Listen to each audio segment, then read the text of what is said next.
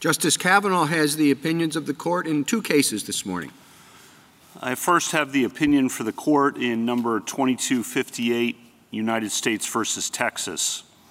In 2021, after President Biden took office, the Department of Homeland Security issued new guidelines for immigration enforcement. The guidelines prioritize the arrest and removal from the United States of non-citizens who are suspected terrorists or dangerous criminals or have unlawfully entered the country only recently, for example. Texas and Louisiana sued the Department of Homeland Security. According to those states, the arrest policy spelled out in the 2021 guidelines is under-inclusive and does not comply with two arrest mandates set forth in federal statutes. The states want the federal judiciary to order the department to alter its arrest policy so that the department arrests more non-citizens pending removal.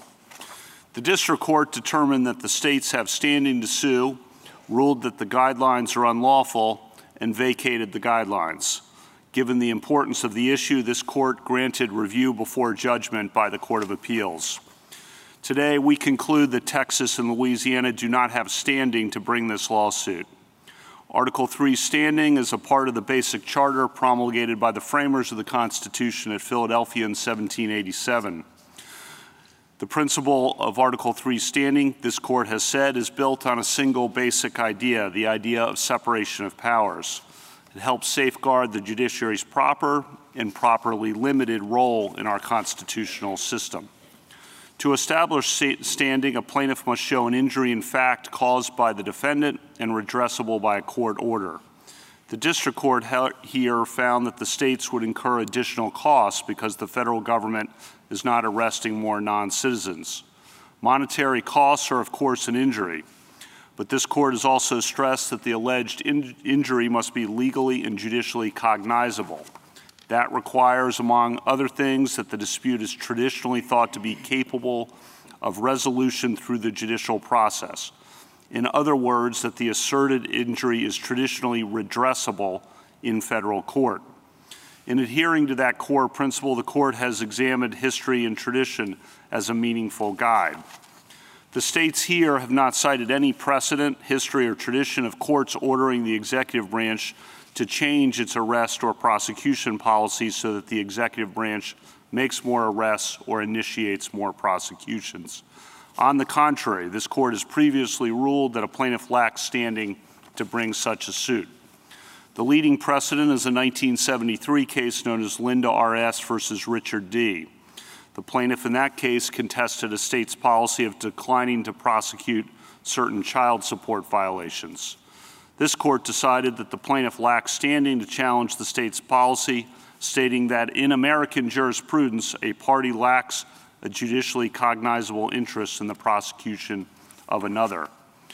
The court in Linda R.S. concluded that, quote, a citizen lacks standing to contest the policies of the prosecuting authority when he himself is neither prosecuted nor threatened with prosecution, end quote. The court's Article 3 holding in Linda R.S. regarding enforcement discretion remains the law today. The states have pointed to no case or historical practice holding otherwise. And several good reasons explain why, as Linda R.S. held, federal courts have not traditionally entertained this kind of lawsuit. To begin with, when the executive branch elects not to arrest or prosecute, it does not exercise coercive power over an individual's liberty or property, and thus does not infringe upon interests that courts often are called upon to protect. Moreover, lawsuits alleging that the executive branch has made an insufficient number of arrests or brought an insufficient number of prosecutions run up against the executive's Article 2 authority to enforce federal law. Article 2 of the Constitution assigns the executive power to the President and provides that the President shall take care that the laws be faithfully executed. Under Article 2, the executive branch possesses authority to decide how to prioritize and how aggressively to pursue legal actions against defendants who violate the law. The executive branch, not the judiciary, makes arrests and prosecutions on behalf of the United States. In addition to the Article 2 problems, courts generally lack meaningful standards for assessing the propriety of enforcement choices in this area. After all, the executive branch must prioritize. That is because the executive branch invariably lacks the resources to arrest and prosecute every violator of every federal law, and must constantly react and adjust to the ever-shifting public safety needs of the American people. Indeed, for the last 27 years since the statutes at issue in this case were enacted in their current form, all 5 presidential administrations have determined that resource constraints necessitated prioritization in making immigration arrests. All of those considerations help explain why federal courts have not traditionally entertained lawsuits of this kind. By concluding that Texas and Louisiana lack standing here, we abide by and reinforce the proper role of the federal judiciary under Article 3.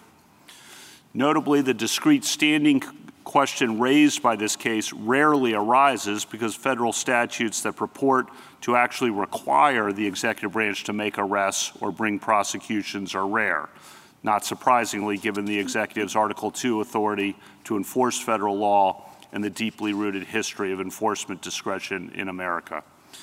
Indeed, the states cite no similarly worded federal laws. This case therefore involves both a highly unusual provision of federal law and a highly unusual lawsuit. To be clear, our Article 3 decision today should in no way be read to suggest or imply that the executive possesses some free-standing or general constitutional authority to disregard statutes requiring or prohibiting executive action. Moreover, the federal judiciary, of course, routinely and appropriately decides cases involving statutory requirements or prohibitions on the executive. This case is categorically different, however, because it implicates one discrete aspect of the executive power, the executive branch's traditional discretion over whether to take enforcement actions against violators of federal law, and raises only the narrow Article 3 standing question of whether the federal judiciary may in effect order the executive branch to take enforcement actions against violators of a federal law.